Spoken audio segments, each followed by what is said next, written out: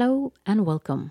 My name is Liva Bonnevie and this is episode 11 from Clan of the Horses, a podcast about horses and horse people. William Dorrance, also known as Bill Dorrance, was Tom Dorrance's older brother. Bill was a soft-spoken horseman, known and loved as a mentor by many mentors in the horse industry today. Whether you were learning to rope, ride, train horses, or starting to braid rawhide, Bill was the tireless teacher of beginners and the horse's faithful friend all of his life. And when he passed away 2 decades ago, at the age of 93, he was still riding horses according to the values and practice of the vaquero traditions. During his life, Bill offered today's guest Leslie Desmond guidance during a 4-year apprenticeship while she recorded his knowledge and experiences for posterity. Between 1995 and 1999, they trained horses together, put on demos together, and held clinics together, while Leslie co-wrote the book True Horsemanship Through Feel.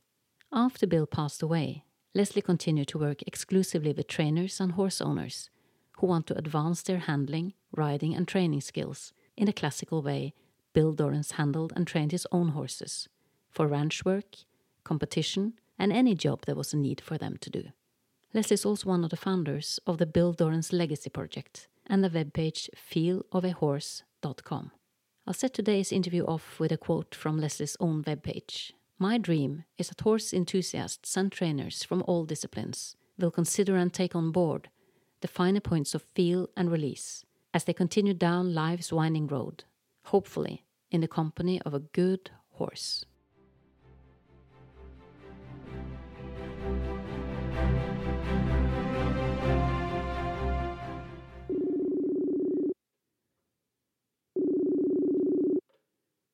Hi, Liv. My God. Hey. There you are. We managed. Yeah, we managed. Hi. It's been quite a while. I don't even know how many years, but many. My guess is 2007. Oh, wow. Okay. So, yeah. Okay. Yeah. That's a good stretch. That's a good stretch. Well, it's a good stretch and probably good time to get back together now. I'm thrilled. Thank you for extending the invitation that you did. I've been very, very touched and very inspired to reunite in where we are now. This is great. It's great for me as well. Like I said to you initially on the messenger that you have really been such a huge inspiration in my horse life. Well, that's wonderful. Yeah, I listen, I am inspired by you as well and always have been. I'm still inspired by everyone I meet that loves a horse.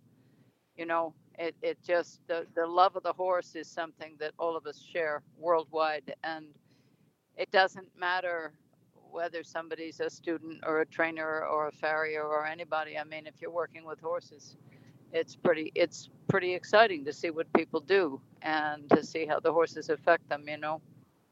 I mean, the reason why I'm contacting you, Leslie, is that, like I said when we spoke initially, you have really made a significant impact on my horse work and the way I relate to horses, basically. You've been really a very important teacher for me, and it was the start of an interesting journey with horses to join your clinics way back when. So to have this opportunity to talk to you again, see where you're at now, and also maybe have you share some of your insight with my listeners, I think it's very, very valuable. Thank you so much for all your comments. I think often and fondly of those years, you know, it was another time in history in a way, wasn't it? It was. That's very true. It was really another time. It had many, it just was, well, I don't know how to really qualify it without thinking further, but all I know is that those times are not now, that's for sure. And so I'm glad to reconnect as you are, and for all the same reasons, because I do think that the students who I have attracted are also the teachers I needed. I think it's so wonderful that somebody with your experience always consider yourself also a student, because every day. every It's not day. so common with the guys. I mean, some of them are just insisting on being masters and saying that they have no teachers and maybe all their teachers are dead, like 200 years ago. But it's, you need to be humble when you deal with horses. I think you need always to be Well, open and flexible in mind, like you are. I think it's very, very important. well, I'll say one thing. I don't believe it's any coach's or trainer's job to call themselves a master. I think that is something that is only appropriately assigned from external sources.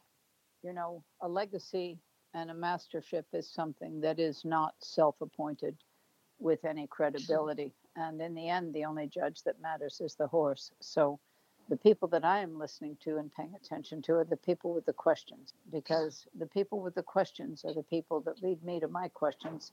Because very often the questions of the people who I know, and I won't even qualify anybody as a student because it doesn't matter. That part doesn't matter. What matters is there a question? And if there's a question, it means that the answer comes usually from further questions. When people ask me a question, there's not a possibility for me to answer without asking further questions. Because if you take any question that anybody could have, my reply could only be predicated on the understanding, having usually in most cases not seen the horse if I'm getting a question or it's not happening right in front of me. I can only ask for more information. And that could include many different considerations. Count almost infinite considerations, but of course we wouldn't say infinite because then the conversation would never be over. But you would want to know something about the use of the horse, a previous condition. Did something occur that created a change? How is the horse kept? Is the horse sound to start with? Does the tack fit? Is the handler or trainer afraid of the animal? These all have a bearing on any question that comes to me. And I just got back from a 9-week trip, and I had 11 courses on my way. I went out to see my father because he's 92. He's the one who first got me started on all this, after all. And I didn't want to go in an airplane, so I drove out there. And then it became clear that there were some people to see along the way, so I stopped at various places out and back. And I can tell you that out of the 49 horses I saw, less than 3 were actually, I would say, categorically sound physically and mentally. And they were young. The rest of the horses had one or more things that were quite apparently not okay. And many of them were just, to be honest with you, 4-legged lame. And no one knows the difference because people are no longer interested in learning how to read a horse. And in one way, I like that because they're interested in having fun. And for so long, a period of time, people were interested in mastering the horse or dominating or being good or working for the astonishment of others and not really having fun. But now things seems to have changed a bit, and sort of the competition aspect of horse owning, like who's better than who or who's in what club or who's been seen, who do you see and who are you seen with, and all this sort of thing seems to be a little bit less important than it was 15, 20 years ago. And now it's more a question of, hey, can we go out and have a good time with our horse that we don't know really anything about? And can we just gas around and, how fun will it be? And I actually really am very supportive of that because I think it was for a number of years not enough of an emphasis on horse owning and horse involvement. Is it fun? I think when people are really out to have a good time with their horses are kind of freed up in one way. There's less pressure on them to perform in some odd, um, perhaps arbitrary way, arbitrary, momentary request for some sort of, I don't know, change or performance or submission or just some sort of whim that a whim or just a casual change of perspective or performance that someone might want. I think when people are just going to have fun and ride with each other and enjoy their animal, I mean, I think this is really what's the other thing is that the demographics has changed. I mean, the people who were 20 and 25 years ago, uh, they are now older. They still have an interest in horses, and as it turns out, they are the ones who seem to be able to afford it, not only in terms of the time, but in terms of the cost. And so we have sort of an older generation of people, an older clientele, an older population of horse lovers and owners who have kind of been through some hard times of trying to make it as trainers or try to achieve a certain satisfaction with an amateur performance status, or a fake it till you make it, hope for the best and realize that you're really not cut out for it sort of an experience. I mean, I've seen a lot. I've seen a lot of people in a lot of different postures in the horse community, and it is certainly different from country to country, and it is different in terms of the military history of the countries that horses are still enjoyed in. But overall, what's not to love about a horse? I could say that in a general way, and suddenly there'll be 25 hands out of 30 that will go up with minor complaints that are really based on just a lack of knowledge of the animal. If you say what's not to love about a horse, many people who do love their horses will shoot their hands up and say, yes, but. And what comes up is, just odd things like he won't go forward, which produces a whole line of questioning from me. Under what circumstances? And it often turns out that the horse's equipment doesn't fit, or he is got such hoof care that he is landing toe first instead of heel first, which is a very, very unfortunately common problem.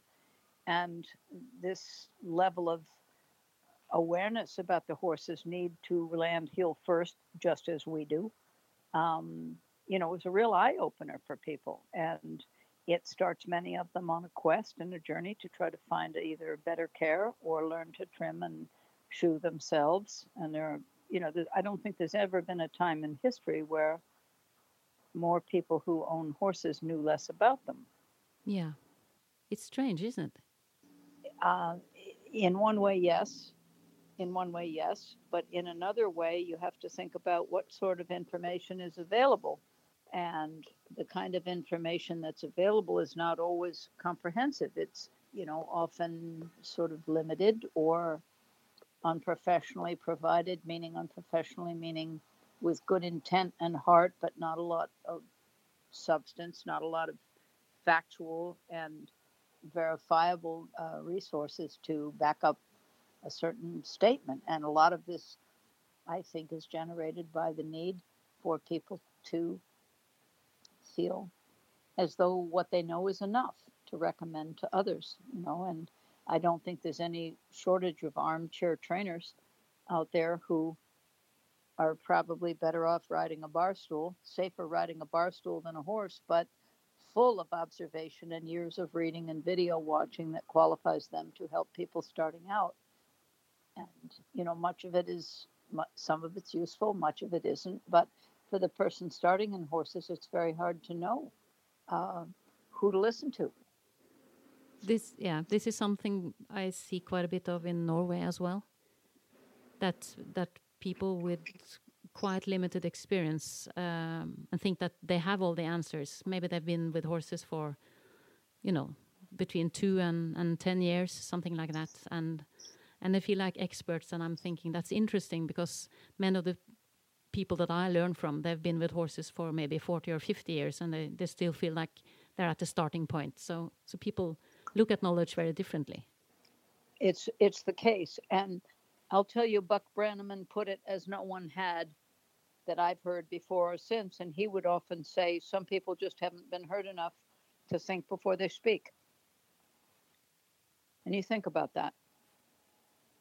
Some people haven't been hurt enough to think before they open their mouth. And the fact is that horses are enjoyable and dynamic and inspiring and beautiful and comforting, but not used today as they once were for military purposes, for transportation, to ensure the viability of commerce whether it's bringing the logs out of the woods or the hay in from the field or the rocks out of the field so you can even grow hay to begin with, or, the produce from town or the ice from the lakes or the bride and groom to the church or whatever it is, or the older people as they pass on to the cemetery. All of this was horse drawn. These were horse drawn operations, to say nothing of the fact that it was not uncommon. I mean, think of the numbers in the 19th century, okay? In 1815 does not seem that long ago on a timeline to me.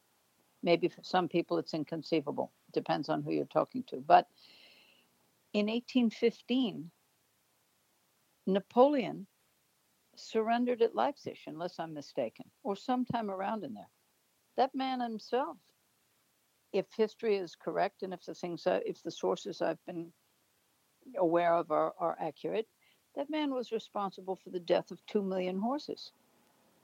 Now, I mean, I cannot say that that's an accurate fact. I'd have to go back and check. But when you start thinking just about the numbers of that many mounted horses or that many horses in front of vehicles that are, you know, moving provisions around Europe, and you think about where we are right now in our Star Wars like existence with people getting ready to suit up and go to Mars. I mean, good Lord. That's a whole lot different than putting a harness on a horse.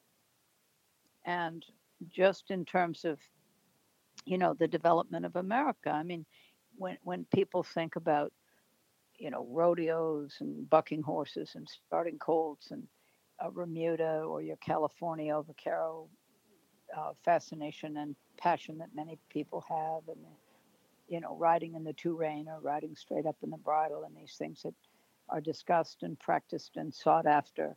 I mean, this is all well and good, but most people don't take care of their thrush and their horses. Most people are riding horses with rotten feet, and I'm saying most. I pick up the feet and look at the feet of every horse that comes to every class I have. At one point or another, I'm looking at the feet because the horses aren't sound, and most of them don't get their hooves picked out every day.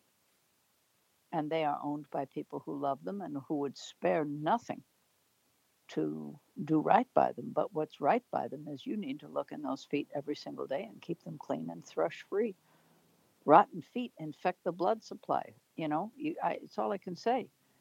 There's no other way to really consider what happens when an infected frog becomes so deeply involved in the systemic problems that a horse has, that he has to walk on his toe because his heels are too sore. And I mean, this is so basic. This is so basic. So when you talk about four-legged lameness, what would you say is the Uh, common cause of that lameness with the horses that you see, with the feet there that are you pick several. up? Well, it has. There are about five causes, and the degree to which each is operative in the life of these horses, it would only be a matter of inquiry, and I would need to, be more specific on a case by case basis. But I can just say generally, it's over confinement, incorrect diet, improper hoof care, and they are either trained or ridden in a way that pushes them onto the forehand, which causes them to, because, when a rider is looking down at their hands or down at the ground or down at the horse's head, their body tips forward, their hips tip back, and their feet, which are on a moving platform called a stirrup, tip forward. So the rider basically kind of folds in half a little bit, and that causes you to lose your balance. When you're looking up, your weight can shift down to the center of gravity in a proper way, that your weight is carried on the rib cage by the back of your leg, which will bring your foot underneath you. And when your foot is underneath you, then the horse can move his forehand. And when your foot is out in front and you're leaning forward looking down, you not only lose your balance, but when you make a turn, you're blocking the line of sight of the horse. You're bringing him into your core energy and your line of sight, which is blocking the shoulder you're asking to have light. And people aren't aware of these things. So after all, the horses are kind of pushed onto the forehand, or they have bad hoof care, a diet that has either not enough minerals, too much sugar. Um, a twice daily feeding is not an adequate way to get a horse, um, put through a day. And people aren't aware of this. I mean, if you only fed a cow twice a day, I don't think you'd have the kind of um, meat, cheese, dairy, and you wouldn't have the commerce that you do in the cattle industry if they only ate twice a day. But since we're not eating horses and drinking their milk, then we don't really think about what it is that they need because in that way because we're not really regarding them the way that we would sheep or goats. And we need to think of a horse as livestock. So I would also like to talk to you, Leslie, about horse training and the most common mistakes and misunderstandings about how horses operate. Because one thing is, the feeding, the hoof care, the tack we put on, and the way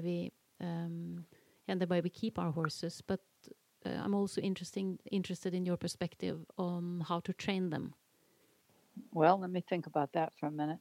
Um, I suppose it would depend on whether you're talking about someone who is going to continue training that has been started or whether somebody is going to go out and get a Mustang from the Bureau of Land Management in the States or take a colt from one of these breeding farms, whether it's a Andalusian or a Lusitano or, one of the warm blood German breeds, or are you going to be talking about the cold bloods and the racing? I mean, those types of things sort of would, depending on what you're talking about, it would maybe affect some of what I would say. I would focus on the ethology of the horse, the way horses operate. So, when people say the horse is lazy, the horse is stupid, the horse is too clever for his own good, all these words that we use to describe horses, that really, in my book, sort of give away the fact that we don't really understand them. Yeah, I was going to say comments like that say a lot more about the people than making the statement than it does about the horse. Yeah, those kinds of statements don't come from people who have learned how to read a horse or respect one either. But in order to learn how to respect a horse, you have to be around people who respect them. And those people seem to be hard to find. Um, yeah, I don't know what to say about that. Um, I'm sure that's true, but I think that the people seeking influence, seeking influence in their learning. So the people who are seeking influence from a coach or a mentor, they may not know how to understand whether a person respects a horse or not. I mean, I think that when you're starting out, and even when you're in the middle of the process, you don't know what you don't know until you suddenly see that there's a whole other way of looking at things or a whole piece of the possibility of for education that you may have missed. I'm not sure that I think it takes time. And that's what many people don't think they have enough of. And so those people shouldn't get involved with horses, actually, anyhow, because to do a good job with horses, and I mean, and when I say do a good job with horses, I mean, if your presence doesn't flatter the horse, if your presence doesn't improve the way a horse can feel or be or experience himself or experience your requests, then probably there's quite a bit to learn about what to do better. Do you know what I mean? I used to see that people would um, disturb a horse intently or intensely because of their unconscious intent often, but also intensely disturb the horse and then sort of garner some sort of credit for calming the beast, like stir him up, get him to overreact and misbehave, and then somehow dominate this amazing thing that you just created without somehow letting on that you were responsible for the problem or for the discord or the discontent in the animal, and then tame him down and strut around a little. The achievement. I don't know what it is about this part of human nature. I think it would be harder to do that with an elephant or a tiger or a bear. I don't think that the same type of bravado, do you know what I mean? Bravado, the same type of, um, I don't know, grandstanding or something. I don't know enough about bear trainers and wolf trainers and lion trainers to know, but I mean, you have to have respect for those animals because they're predators, and they're gonna let you have it right now if you're not on the job in the right way. I mean, I've seen extremely touching vignettes, stories, written and videographed and audio recorded episodes of people who've had experiences with all these predatory animals. But when you're dealing with a flight animal, I mean, it's a no-brainer that you can chase a horse around in a circle and make him run, and then block him and make him look at you and say, "Look what I did." I mean, the horse is only trying to survive. You don't have that situation quite as acutely and quite as demonstrably with a predator. And it's also the same with mules. I mean, one of the things that I remember very distinctly Ray Hunt saying on a couple of occasions when he was asked about mules and whether he handled mules and how he felt about mules and what was the difference between a horse and a mule. And he would, um, without reservation, say a mule is like a horse, only more so. He's got a different kind of memory because he's a human creation, and a different he's got a different way of operating. And I do know that and a horse, while he is still operating as a horse, they do not seem to hold a grudge. We're seeing them hold a grudge until there's so much horse taken out of the horse that they are operating more like humans and predators that they are created and turned into. But if you leave the horse in the horse, which many people don't even know what that means, this is still under the banner of training that you asked me to address here. But you see, here's the way I look at it. If you're going to dominate a flight animal as opposed to work with him, not work on him, but with him, then for yes to have meaning, no has to be okay. And if you're not willing in your approach for no to have a legitimate place in the discussion, then don't fool yourself about whether you are working with the horse. You are working on him.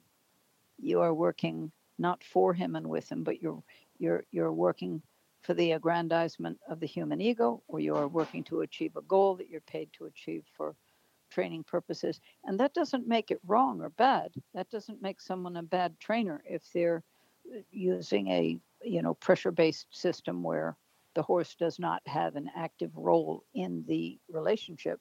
Because when you're training a horse for another person versus training a horse for yourself, it's another experience. It is a completely different experience. So if we're talking about training, the question would be, are you training someone while you train their horse? Are you using a feel-based connection where no is okay? Are you operating in a way that learning to read the horse and using feel-based communication as a prerequisite is more important than just getting to yes because you can make him do it? These are things that really someone should consider before they get into it. I mean, if you're not aware of how you make decisions in your own life, then the horse involvement is just going to reflect whatever other trip you're on. And that would be, working to astonish others or going at it because it's a goal and you get to the result at any cost. I mean, these are things that one could ask. And where it really becomes apparent in the horse training circles that I have been around is that the training of a horse is of something that happens when the horse is around anybody. How many trainers does a horse have? It depends on who you ask. If you ask the person who's paid to show up 2 or 3 days a week or 5 days a week and get a trainer's salary, then they are the trainer. If you ask the horse, well, the relationship that they have with the groom, with the stall cleaner, with the person who feeds them, with the help that is hired to take them out from the stall to the pasture, with the person who handles the trucking to the shows and back. All of these people are trainers, every single one. So, this is where you want to start to figure out how, if you're boarding at a stable, how many people actually have access to your horse on a regular basis, who feel entitled to influence that horse and get a response from that horse any way that they know how in order to satisfy the requirements of their own job. And I have a couple of people I've worked with in the last year or two who, when they finally sat down and thought about it, there are over 11 different people working with their horse every week. And that's not uncommon. You have the vet, the farrier, the groom, the turnout person, the stall cleaner, the morning feeder, the evening feeder, the night check person, the actual trainer who's paid for the horse, and then you have the riding instructor who comes and adds on whatever their bit is. I mean, this is a lot for a horse that is kept in a stall to process. That is in addition to whether the shoes fit, the saddle fits, the teeth are in good shape, the diet is correct, the amount of free uh, time alone with other horses even happens at all. You know, in 2006, I put out an audiobook or called, what was it called? I think it was called Horse Handling and Riding Through Feel. It was a 10 CD audiobook. And in one of the booklets that I wrote, I said, I really could see a day when horses were really only understood as zoo animals. And I don't think we're far from that now. They're kept behind bars. They're visited by their owners. They're kept as pets. They are expected to behave like dogs, which are meat eating animals. They are expected to perform many, many physical, emotional, mental, and spiritual roles in people's lives. And most of it is compensatory, sort of compensatory additions to whatever life the person is having without having the needs of that horse fully recognized or understood. Of course, it can't be understood until it's recognized and then honored. And if the needs of a horse were really going to be honored, most people wouldn't have horses. Horses aren't meant to be kept in a box, period, point. And when they are, and when they appear to be okay about it, it's only because the basic nature of a horse, which is a willingness to get along, is not understood as deeply as it should be. Because the compromise that goes on in that animal when they go along with being isolated, confined, is something that most people don't really appreciate. And they end up addressing it by paying other professionals to deal with the side effects of that lifestyle, which is body care, acupuncture, acupressure, remedial services that are the product of not being able to walk around every day with members of their own kind, in members of the species that they're in. Do you know what I mean? I know what you mean, and I also want to add that I think it's a huge challenge that people haven't necessarily ever met a really sound horse. So they're not really able to tell the difference between a sound, healthy and happy horse and a horse that is said to be polite but they're really dull down or shut down. I think that's one of the challenges for me when I visit different stables, that people don't really see their horses and they don't really understand them. Well, that's true. And the good news is that until it gets to be extreme or too extreme, um, they aren't going to be burdened with that reality. And by the time this becomes an extreme situation and professional remedial care is appropriate, what I find is that many of the people who have pursued careers in horse care and horse rehabilitation have only been channeled or encouraged to pursue a very narrow slice of the pie. And I find that many of the body workers out there know zero about feet. Many of the hoof care people do not understand the effect of a cut, a slice, a rasp, an extra 1 degree angle change on the entire locomotion capacity of that animal. I mean, I don't find enough people that really understand the hoof care to locomotion connection at all. Nor do most trainers understand the lead rope to rein connection. This is whether their clients are riding dressage, reining, working cow horse, cutting.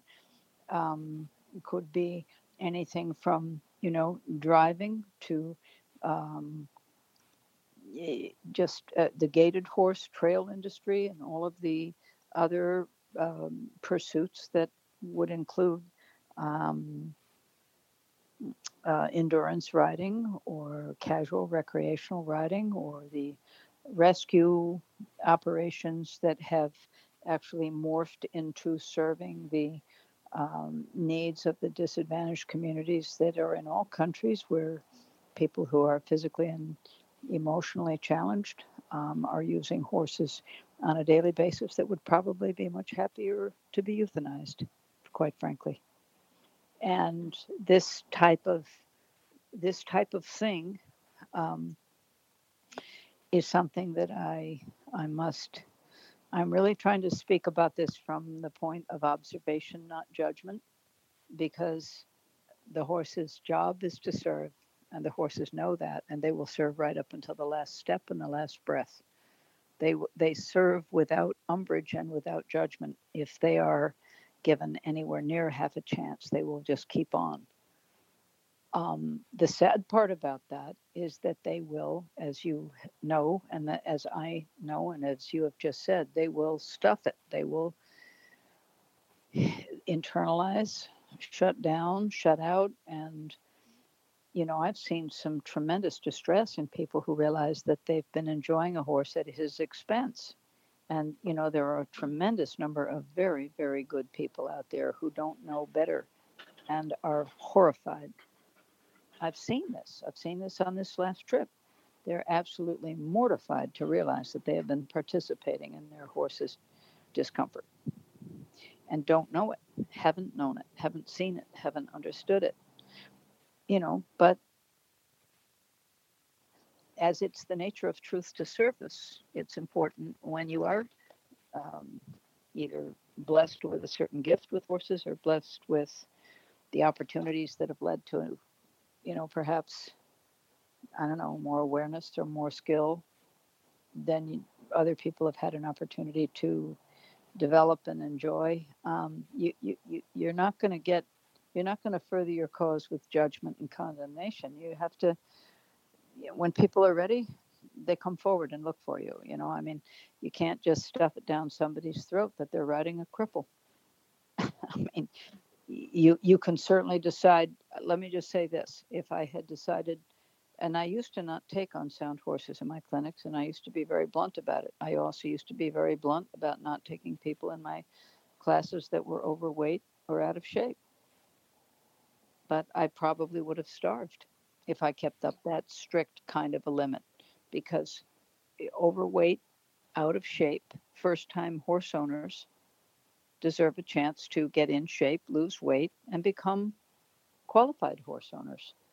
And that was, there was a certain period of time where I realized that I just could not contribute in good conscience to the degradation of horses that had someone who was overweight, out of shape, and wanting to slam around on a joyride, balancing on the face, crashing an extra 150 pounds into the spine, and whistle, grin, and ride, baby. Have fun. And I'm sorry, but I'm not going to supervise that. That's not what these horses are for. And I used to be quite strict about that. But what you have now is an older population of people who are working hard to stay fit and working hard to stay in shape and not be overweight and to be, because they probably now, as I've observed, have the time to reflect, the time to do a better job, put more time in. They have the resources Some do, many don't, but some do have the resources to go the extra mile to get the extra care that their horses need after years of maybe not being as aware as they are now. And, it's very easy to feel, it's easy to point a finger, it's easy to feel guilty, it's easy to live with regret. But I recommend nobody do it, because the horses feel when you're not happy. The horses feel when you feel guilty. The horses feel when you feel upset at yourself. So I don't think it's a good idea to do anything except just look forward, keep trying, make your changes, and go. I mean, everyone has their own rate of learning. On the specifics of training, many people who are involved with horses now also were involved with horses as children and loved it, really loved it. Whether they were in a strict riding school or just, flying around the pastures horseback with their friends. And then they, perhaps got other interests anywhere from a career or uh, raising a family or going to college or putting education first or something like this. But, you know, the momentum of a life takes you in a direction, a trial and error, some successes along the way, hopefully, many if possible. But in the end, the horses are a passion for people. So a lot of people have postponed this to the end, and they find, okay, you've got your kids, you've got your career, now you're retired. You are retired and you are tired, and maybe your body isn't as supple as it was, and you still have the dream of owning a colt. And a lot of people will get a colt and try to start a colt. And so for those people, I would encourage them to do what their dreams tell them. But again, it's important to remember that horses are not dogs. And when you reward a horse for crowding you by hand feeding him, you give him a hand fed carrot, a hand fed apple. You stand close to him so you're always in his face and he's always on you, touching you, coming up to you, loving you. So you think. These are not good habits to have, because the same hand that feeds a horse, the person who rewards a horse for crowding by giving him a hand-fed treat, that's the same hand that will slap him or push him or jerk on the chain and tell him he's too close. So one has to think carefully about the message and about the obligation to be clear and consistent. If you want to train a horse and have one as a pet, then you need to decide whether you're going to set him up to fail so that you can correct him over and over and over again and be a horse trainer that corrects horses when you don't really know how to tell them what you want. And I will say that there are hundreds of millions of dollars a year that change hands over correcting horses as a full-time occupation. Why on earth? I mean, are you correcting your college-age children? Are you constantly correcting your dog? Are you correcting your husband? Are you correcting your wife? I mean, why are you correcting a horse? If you're going to train your horse, then teach him what you want him to do. If you don't know what you want him to do, then admit it and step out of the way and let someone show you how to train one. This is one of the problems of dealing with horses that want to get along with anybody, is that they will tolerate that type of offensive behavior right until they can't. And then that poor, well-intentioned, fantasy-driven, you know, dream postponing, horse loving, wonderful person is going to get a foot in the face or run down, or they're going to pull too hard and get trampled, and the horn is going to go through their chest and the horse will be lying on top of them. And don't think this doesn't happen, because it does. And this is why it is such a tricky thing to talk about. I mean, no one wants to be the town crier standing on the corner warning about how dangerous horses are. Nobody wants to do that. I don't want to do that. But the fact of the matter is, if you haven't got it straight when you get started, the difference between a predator and a flight animal, then you're going to stand in their eye, block their vision, 50% of their vision taken up with your head, your eye, your shoulder, your cowboy hat, or your chest, or wherever it is that you come to be with a horse at his side, in his head. and expect a flight animal to be comfortable giving up 50% of his vision to be crowded at the face by you every time you show up. And these are the horses that people say are pushy and disrespectful. And those comments come from people, I believe, who don't understand the animal at all. Clearly they don't, or they would stay out of the eye. Ray Hunt used to say, if you want to understand how to be around a horse, get a cow for a year and don't cut the horns off. They'll teach you where to stand.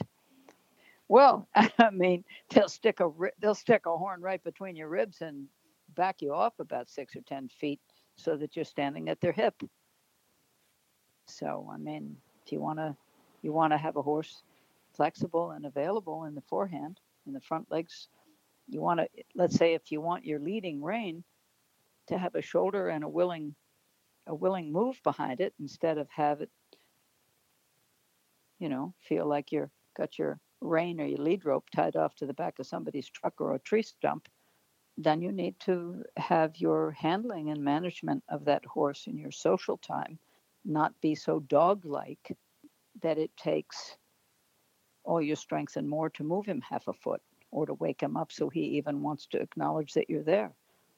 And it's this type of unawareness that makes people do things that they ultimately shouldn't do or regret doing or pay a price for doing to try to get the horse's attention, because people feel as though they don't have their horse's attention, but actually that's all they have, because if you're blocking his sight, he can't get rid of you. If you're standing in one eye and you're holding the lead rope 6 inches under his chin, oh, he knows you're there and he can't stand it. You wouldn't get away with that with a goat or a llama or a cow or a sheep or any other animal. It's somehow the nature of the horse that is just so distinctly special and sacred and lovable.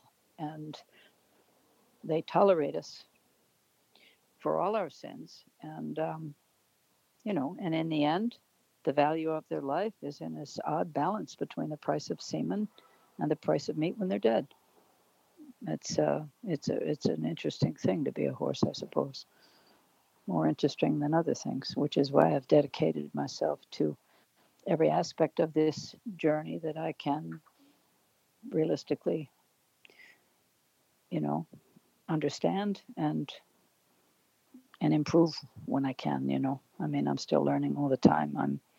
I surround myself with people who know more than I do about some of the things that horses need us to know, like the structure of the feet, the way the fluids in the body go, the way the ganglia work, the way the lymphatics work, the way the soft structures work, ligaments and tendons. I mean, there are a few really good body workers, relatively few, and learning all I can from those people and kind of trying to match it up with the knowledge that's available about hoof care. And but to study or think about any of these things as an isolated pursuit, this is what I mean. You can go get an acupuncture person or a massage person, and really, if you doesn't matter whether it's free help or whether you're paying a premium price, if you're putting a change in the body or remedial effect onto the body to alleviate discomfort or to free up a limb or to try to, encourage a more flexibility or forward motion or whatever it is that the assignment could be, to do this without a clear understanding of the feet that you're putting this work on. It's like going to the chiropractor yourself for 5 or 6 sessions and wearing the same old crappy shoes that are the problem in the first place. So it's, there and on the plus side, well, there's all these things to think about. We have the internet, and that's a 24-hour day access situation. We have people that are willing to share tons of information that's helpful and useful. We have, there are courses and seminars and people coming forward and online coaching that's available. So really anybody who wants to get better and wants to integrate their knowledge and enhance and expand their appreciation of these complexities and the way that they can be integrated to, I would say just to elevate your knowledge and to start to apply it in small ways every day. I mean, there's never been a time in history where more people who knew less about horses, but similarly, there's never been a time in history where more knowledge that was useful is available to everybody for nothing. Yeah, so I think that the challenge is to find the right teachers. Yes, that would be it. That would be Because it. it can be very difficult for a rider to differentiate between true horsemanship and what many would refer to as horsemanship. And they struggle to find the telltale signs apt to help people to choose the right path for themselves and their horse. Because, a lot of trainers would just promise you anything. Do a quick fix, maybe that's one of the things that you can actually use to differentiate between a good and a not so good trainer, is that the not so good trainer will say that it's fixable in a second, and the good trainer will say, well, maybe it's fixable in the horse in a second, but it's going to take you a lot of work to turn yourself around. If you know what I mean. I do. Mm-hmm. I do. Well, you mentioned something there about the things that there are to observe in horses that are trained one way or another. And what I can say is that there are some things to notice in your own horse or in a horse you might want to buy or in a horse you're about to get on. I will say that there are certain horses that I do not get on, for a client or a student or somebody. I mean, there are horses that I won't get on, and I will be happy to share with you if it would be helpful. There are physical conditions that are loud advertisements for a horse that is unfit to ride, unsuitable to ride. And what do I mean unsuitable to ride? Well, there are certainly, if you're riding in an arena that is, not too deep in the sand and not slippery and not muddy and not full of rocks or something, whether it's indoors or outdoors. I'm just saying, if you're basically riding on a pool table, right? It's level and there are not going to be any other problems. It's not too crowded. There's no elevation. There's no holes. There's no roots. There's no rocks. If you have something like that, well, you can actually sort of get away with the increased risk that might show up suddenly if you were going to have the same ride on the same horse out in a field or on a hill or in the woods. But let's just say, if a horse is landing toe first, I do not ride those horses. And many horses do land toe first. People don't understand the damage they do to the horse to ride that way and to keep the horse that way with his hoof care or with his, as I say, it's not just hoof care, it's many things. A horse can be landing toe first for a number of reasons, but that is not the way they're designed to travel, and they shouldn't be. I don't ride horses that can't lift their feet out of the ground. If a horse is backing up and he's dragging 4 lines of dirt with him, I don't ride that horse. Why would I? Why would you get on a horse and ask him to carry you if he cannot, in his own body, lift the feet off the ground? Why would you do it? And people do. They don't understand the damage they do. They don't understand the risk they're in. And what do I mean by that? I'm going to try to explain it carefully in a way that won't be alarmist, but that will be true. Okay, I'll see if I can do it.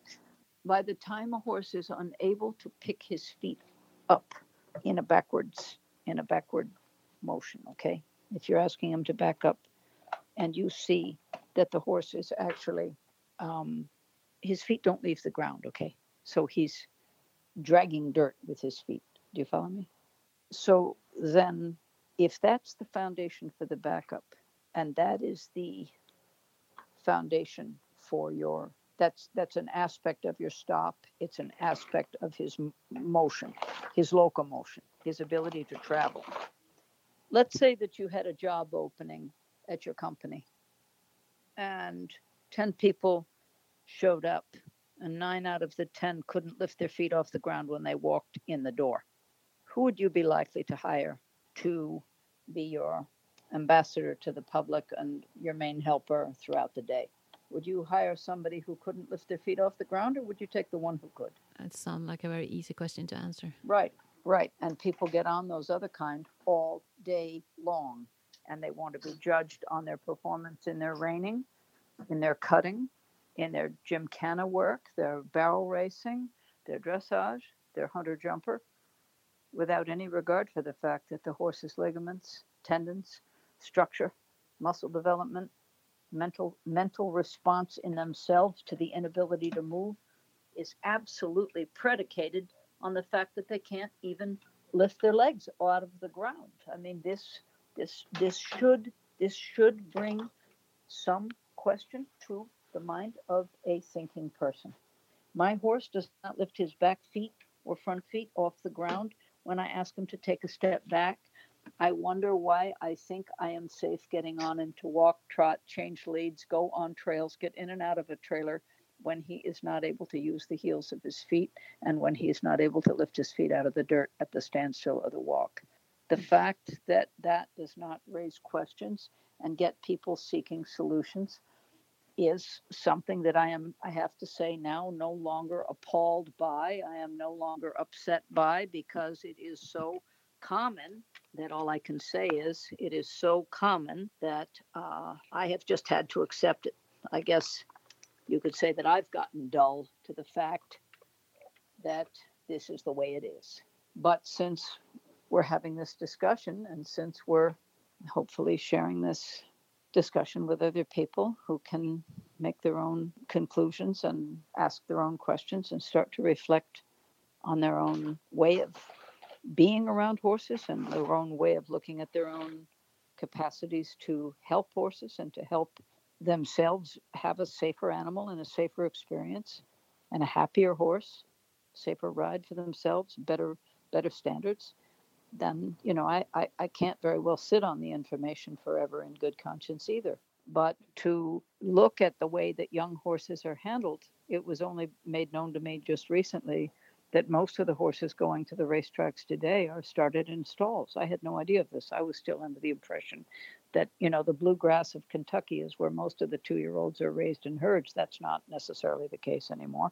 I had no idea of this, that horses, that thoroughbreds are getting raised in stalls. It's unconscionable to me that you're going to raise a flight animal that would ordinarily on the first or second day have already covered 2 or 3 miles and learned lead changes and sliding stops and been able to spin around in his own tracks and go 180 or 270 degrees and then take off at a gallop after 24 hours of life.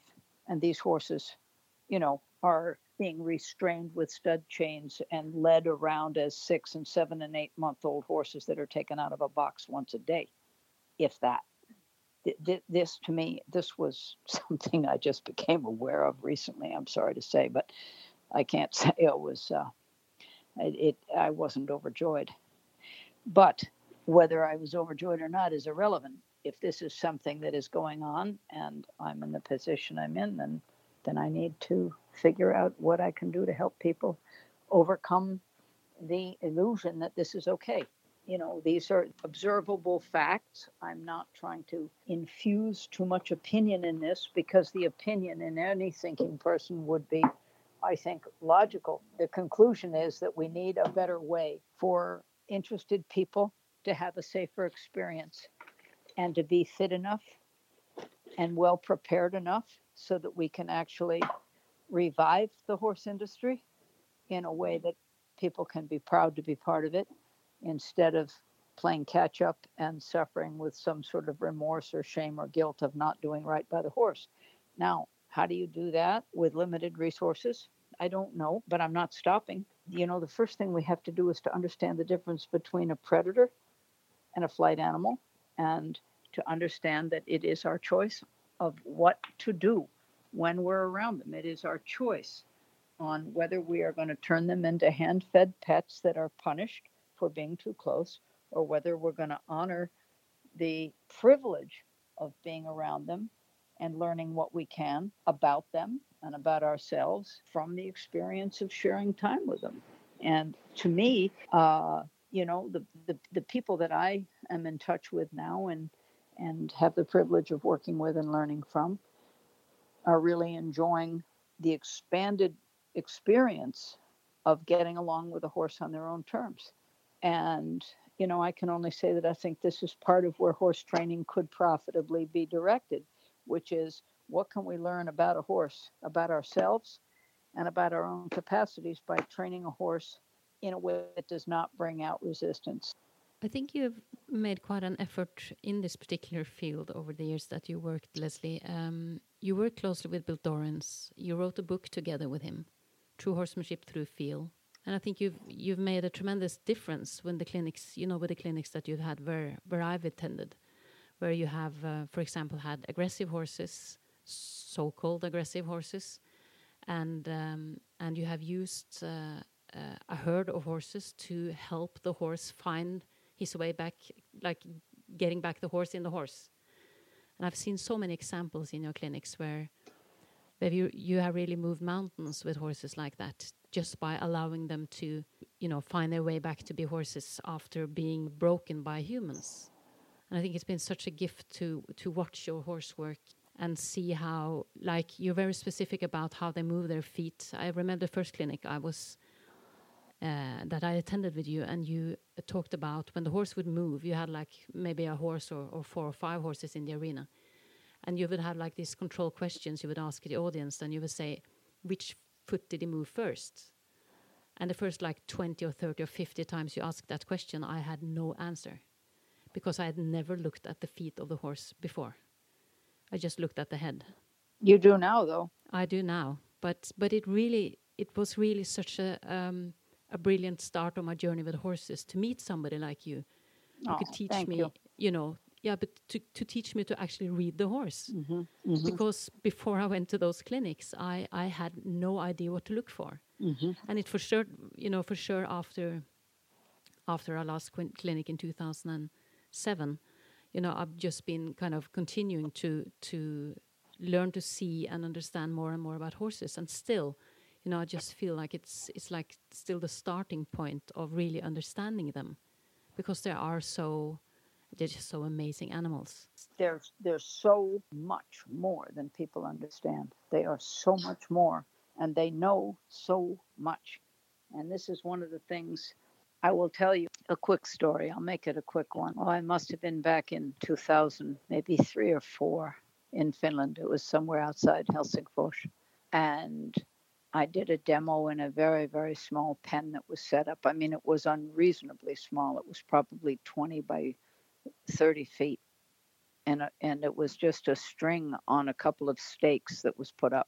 Nothing electric, nothing solid. And I was supposed to do a little demo in there. Anyway, I did my best. And I had a lot of people around there. It was a very well-attended place anyhow. I mean, it was just a big county fair with everything you can have there. I mean, horse people from all over the place, and different little contests and shoeing contests and pulling contests and all sorts of anything you want about a horse or a horse wagon or a pony or something like this was around there. And there were quite a few people around my little part too. But there was one man who asked me, he stayed at the end, and he said, I notice you don't hit your horse. He was from Estonia. And I say, no, I don't do it. He said, yes, but I do every day have to hit mine. He said, I have race horses and I hit them a lot. And I said, well, why do you do it? Does it work? Do you hit them and they go faster? He said, no, I hit them to control them.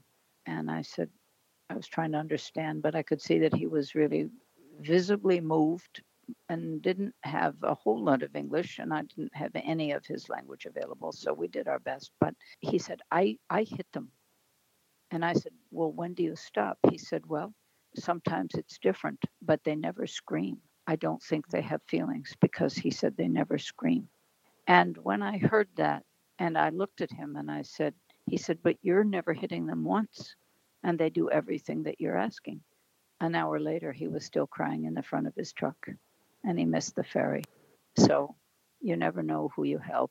I wish today that I had taken his name and his number or his email or something. And I wish I had sent him a book or something, because that was so moving to me.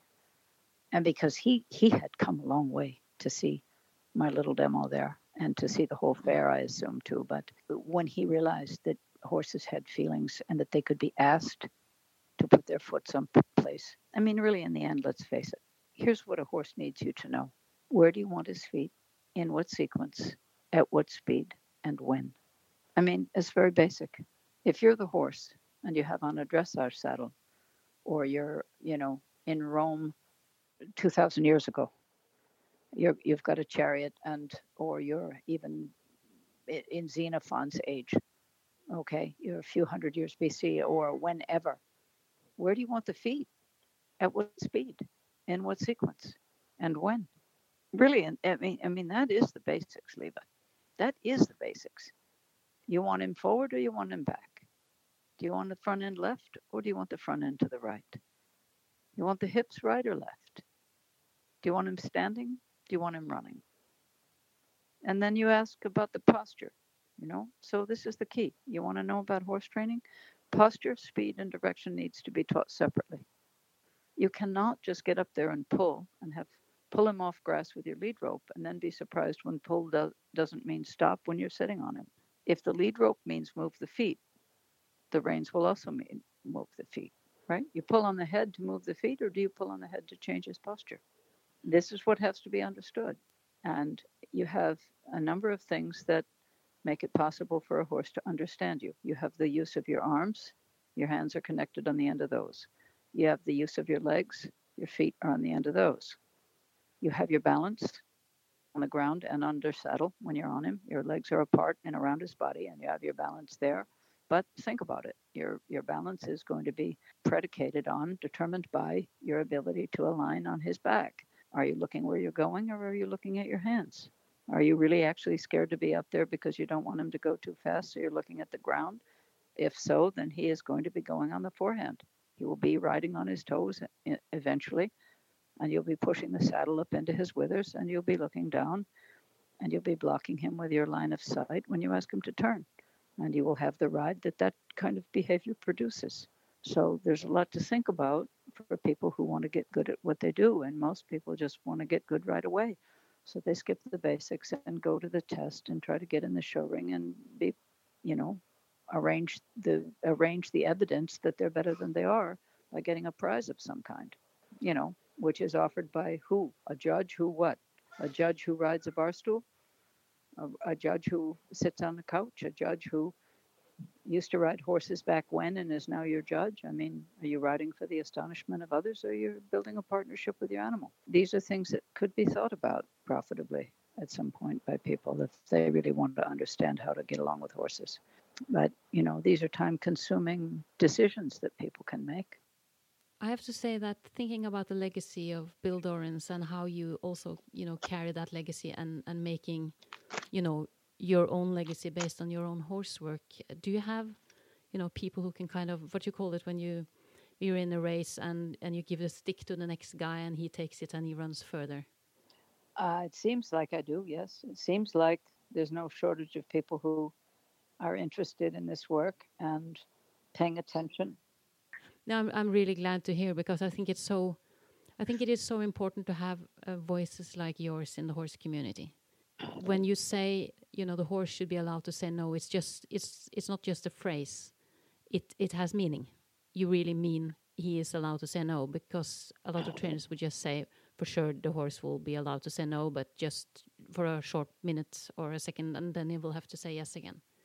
No, the way that I mean that is that if the horse is saying no, it means that my presentation isn't fit him.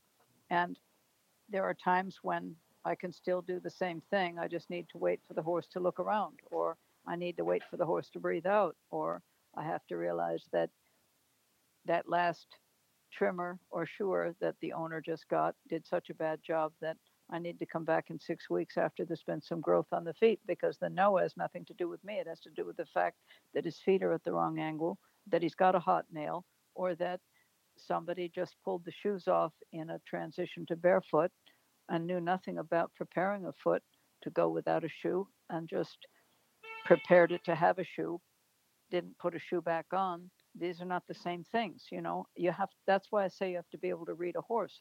No doesn't mean go to hell. No can mean ouch. No can mean I'm worried. No can mean I need a minute or two. No can mean I have a wolf tooth and that bit is sitting right on it. No can mean I just got sold 3 times in the last 2 months and I don't even know where I am.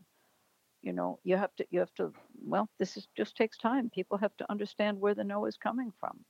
And part of how you learn to accept no is you embrace the idea that if you were the horse or you are yourself and no is never allowed, what's life going to feel like?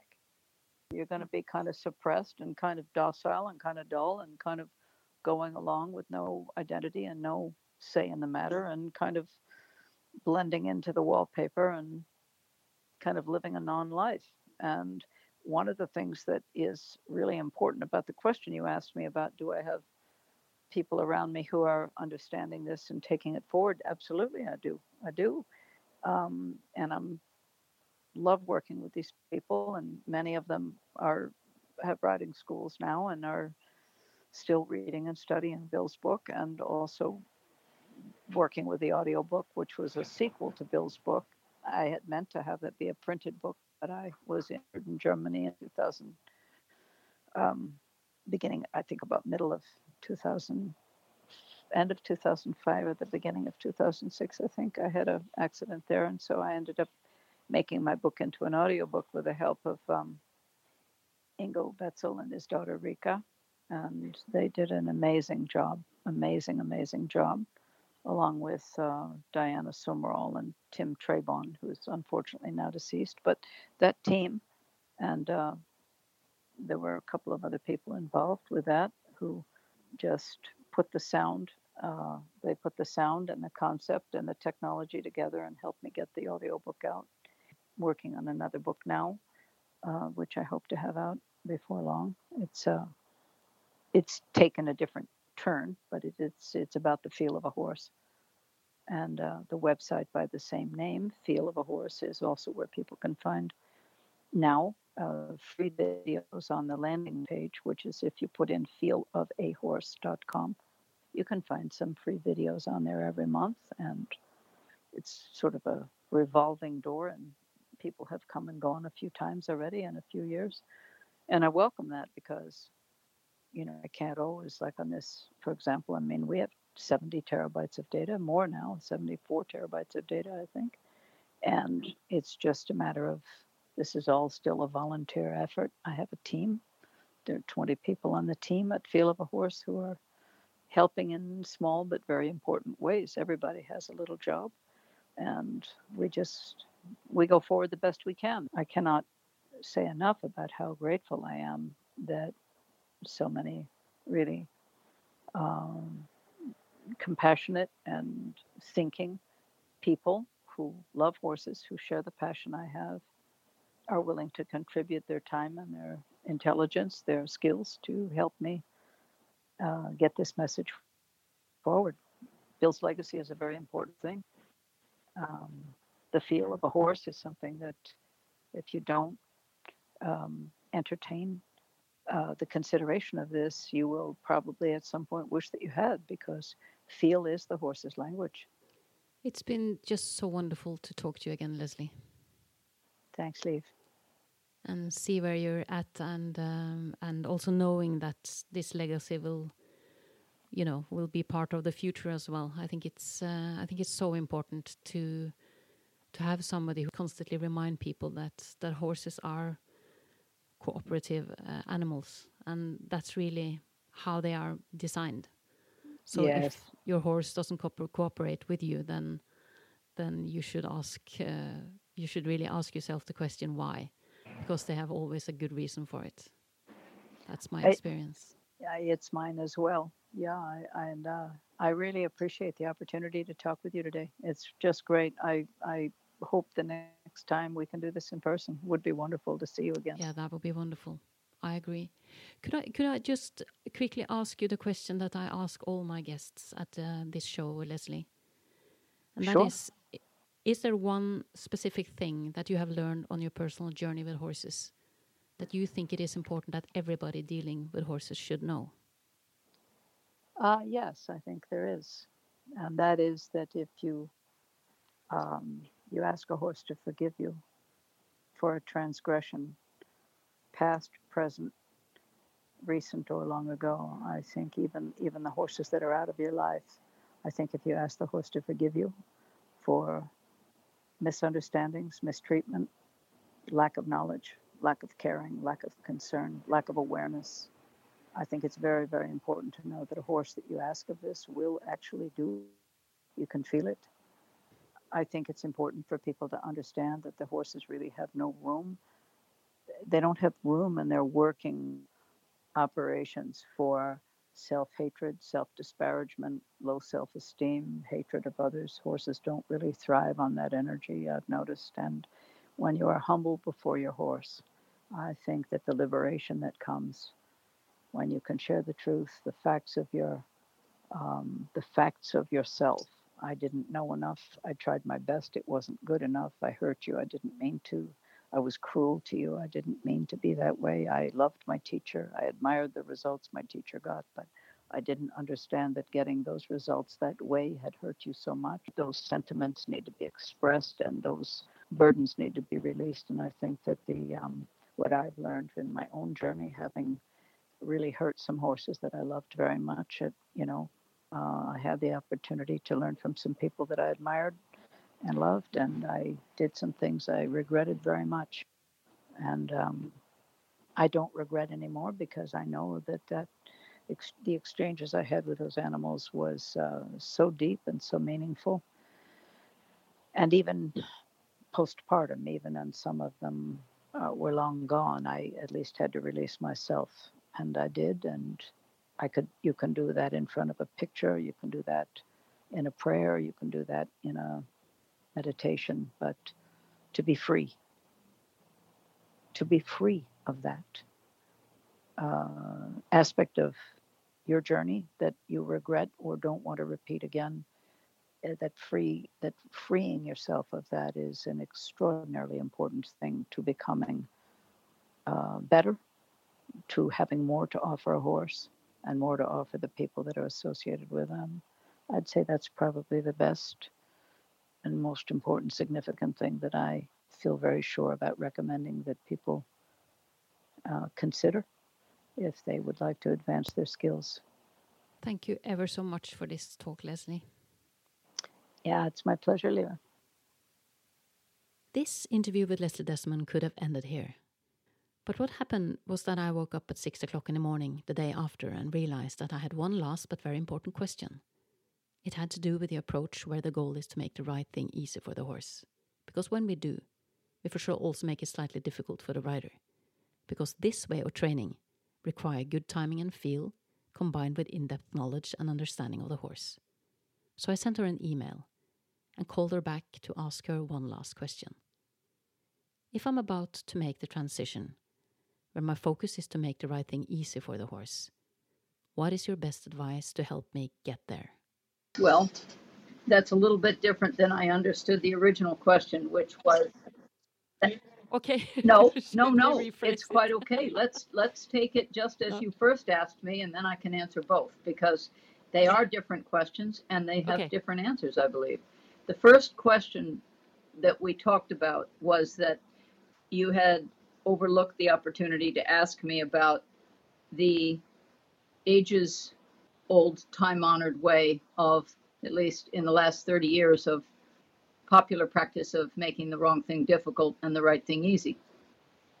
As opposed to, since making the right thing easy would be harder for us, then how do you go about it? Those are two slightly different questions. Let's just say that for one who is not thinking about either one of those platitudes, or has no idea that such a concept was ever put forward or such a choice was possible, what I could say is it's easy enough to observe, to read about, to witness.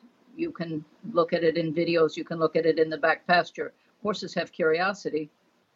And they also have a willingness to get along with each other when possible. Usually, the implication would be if they have enough room and they are fed often enough, they have the absolute ability to get along easily. And they certainly have a desire and an interest in getting along with people, or their curiosity wouldn't bring them continually to the fence or to the gate, or their ears up when we speak, this type of thing. I mean, it's easy to observe that a horse isn't a friendly and agreeable animal. So one would wonder about a commitment to make the wrong thing difficult and the right thing easy, when in fact you have the possibility, if you know how to make the right thing easy, you have the possibility to educate the horse instead of having him go 10 times around the back of the building to find out all the things that you don't want.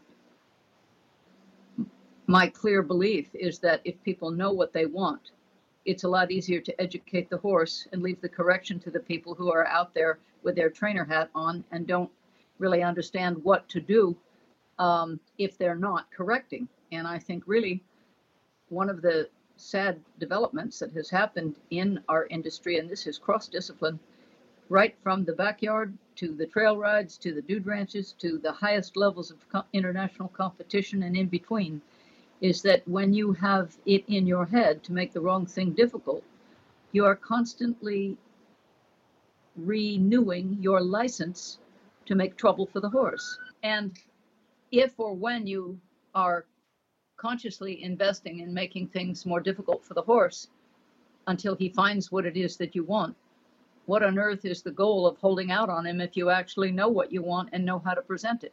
What I've witnessed in the last 30 years of seriously applying myself toward the betterment of my own skills on an almost daily basis. I mean, I'm never not thinking about, maybe in the moment I might not be, making change at the grocery store, but the horses are on my mind continually. And what I can do to soften my approach and improve my approach to them and to the people who love, care for, own, train, and look after them in various capacities. If I can't reach the people who are caring for them in a nice way and help them, if I make the wrong thing difficult for the people, it's going to make the wrong thing difficult for the horse. So if I make the right thing easy for the people, then that's already going to be easier for the horse to understand, because I'm going to show them how to deliver enough timing and enough feel, enough preparation, and enough generosity of spirit to allow the horse to learn something about what you do want. That is a choice we can make. There's an infinite number of things that we don't want in life, with a horse, with a dog, with a spouse, with a child, with a boss, with a project. There's an infinite number of things that we don't want. Why focus there?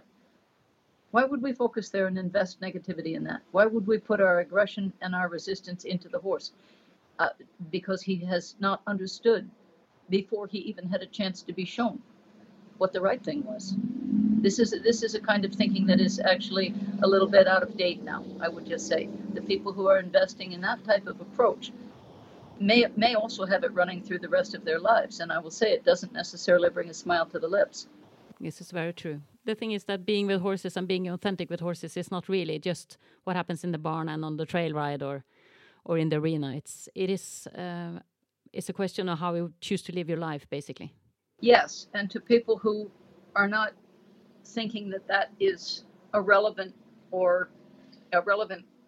reference, or perhaps too broad for inclusion in a discussion about horses, it's easy enough to say that what you clearly have in front of you with a horse is a curious, thinking, decision-making, feeling being. He can look out for your interests or not. And I don't know of a time that it comes home and smacks more clearly in the mind of someone who is vulnerable. For example, if you're hanging by the stirrup at a trot or a gallop, you would hope to have a horse that could extend his capacities to stop as he was trained to stop when someone's falling off. And if he wasn't trained to stop when someone's falling off, then that would be something to focus on. How do you teach a horse to stop when you fall off? That's one of the first things that I teach. And it's one of the first things that is most important for a horse to know. is how to look out for his rider or her rider, and how to try and avoid and look out for people who are in the way. This can be taught, and this can be shown by not crowding them. It can be shown by setting them up to succeed and not to fail, because those who correct and are constantly on the lookout for what the horse is doing wrong, I'm sad to say, it's just an impossible conclusion not to reach. That if you're busy correcting the horse for everything you don't want, it would really call into question whether you know how to present what you do want. And as far as making it easy for the horse versus hard, I would leave that discussion out of it altogether, because the horse is going to show you what he needs, and whether it makes it more difficult for someone to present something in a nice way would only beg the question, why is that person so out of sorts or sour or foul-minded that it would be such an effort to be nice to a horse? You know, why would it be so difficult to either get along with a horse that is already curious about what you might be interested in having him do for you? I mean, Bill said it very well in his comments on the topic when he said, you know, where I came from, we kind of liked our horses. And he said that on more than one occasion at various events and in front of different TV shows that we happened to watch together at different times during the time I was with him. And he would sometimes just turn around and say over his shoulder, when I was coming up, we sort of liked our horses. We rather liked them and wanted to get along with them. And that really, I would have to say that I think the underpinning of the relationship and the connection to the horse is very clear when people are not invested there. The people who don't have a connection to the horse can't fake it, because if you do, the horse will reflect it immediately. And I think that one of the painful things about learning to constantly correct a horse and have that be your basic way of doing things is that it unfortunately brings up kind of an emptiness in the connection. Too much dissatisfaction is exhibited toward a horse as a matter of routine, a matter of course, as a way of being, that to register that dissatisfaction, to continually offer corrections, quick-paced denials of the try, the horse will lose that try, and what results is a tangible, palpable, visible emptiness between the handler and the horse, or the trainer and the horse. And it is easy to see when horses are tuned out in the presence of their owner or trainer, when the horse looks as though he's just there in body only and has a vacant, empty, or troubled look. Often you can see it in the eye. Often when the eyes are closed, you can see it etched into the creases of the skin, where that trouble lives in the mind. And all I can say is that resistance creates resistance. And I think the hardest thing to do for people who are committed to making this transition, or at least even interested in it, is to understand that it's okay to feel vulnerable in front of a horse. It's okay to have in your bearing and in your presentation an energetic equivalent of I'm not sure. A lack of sureness is okay. It doesn't provoke an attack from 99% of the horses that are in circulation today. Your vulnerability or your lack of knowledge is not going to provoke aggression in a horse. So I think that, you know, people can start to experiment if they want, if they are interested in how to switch gears a little bit and to try to bring out the best in the horse, which will bring out the best in themselves, is to feel okay about their unsureness. Maybe it's okay to feel sure that you're unsure and share that with the horse, verbally or energetically or in your way of handling him. And let him show you. Horses will show you. Many times they will show you. How many horses will show you where something itches? How many horses will show you when they're hungry, when they want to go out, when they need to lie down, when they're missing a friend, when they're afraid of something? They show you all the time things. And as you refine your capacity to appreciate the nuances of their way of communicating, they will show you deeper and deeper things about the inside of themselves, including their histories, including their body phenomenon, inner workings, outer workings, hoof pain, shoulder pain, gut disturbances. They'll show you a lot of things. They'll show you when their heads hurt. You just need to learn how to read it. And this might sound like a crock, but I don't believe that it is. It's a demonstrable thing. And one of the things that happens when people open that door on the possibilities about the depth of connection with a horse, is that they're not disappointed. You just crack that door open, and I think surprising things can happen in the best possible way. It's nice to have a journal. It's nice to have a tape recorder. It's nice to record these things as they happen. If you have doubts about what you experienced, you can listen to it or watch your notes later. But without a shadow of a doubt, there has never been a time in history where more people needed help understanding horses, and I think the biggest help that you could possibly give yourself is to make sure you have the time. Is there anything else that comes up in your mind? No, I think we're good. Thank you ever so much, Leslie, for this appendix, and thank you ever so much for joining me as a guest on my show. And take good care of you. Great. Okay, I'll talk to you later. Bye, Liv. You have just heard episode 11 from Clan of the Horses, a podcast about horses and horse people. I want to thank my guest, Leslie Desmond, and last but not least, I want to thank you, dear listener, for your patience. May the horse be forever with you.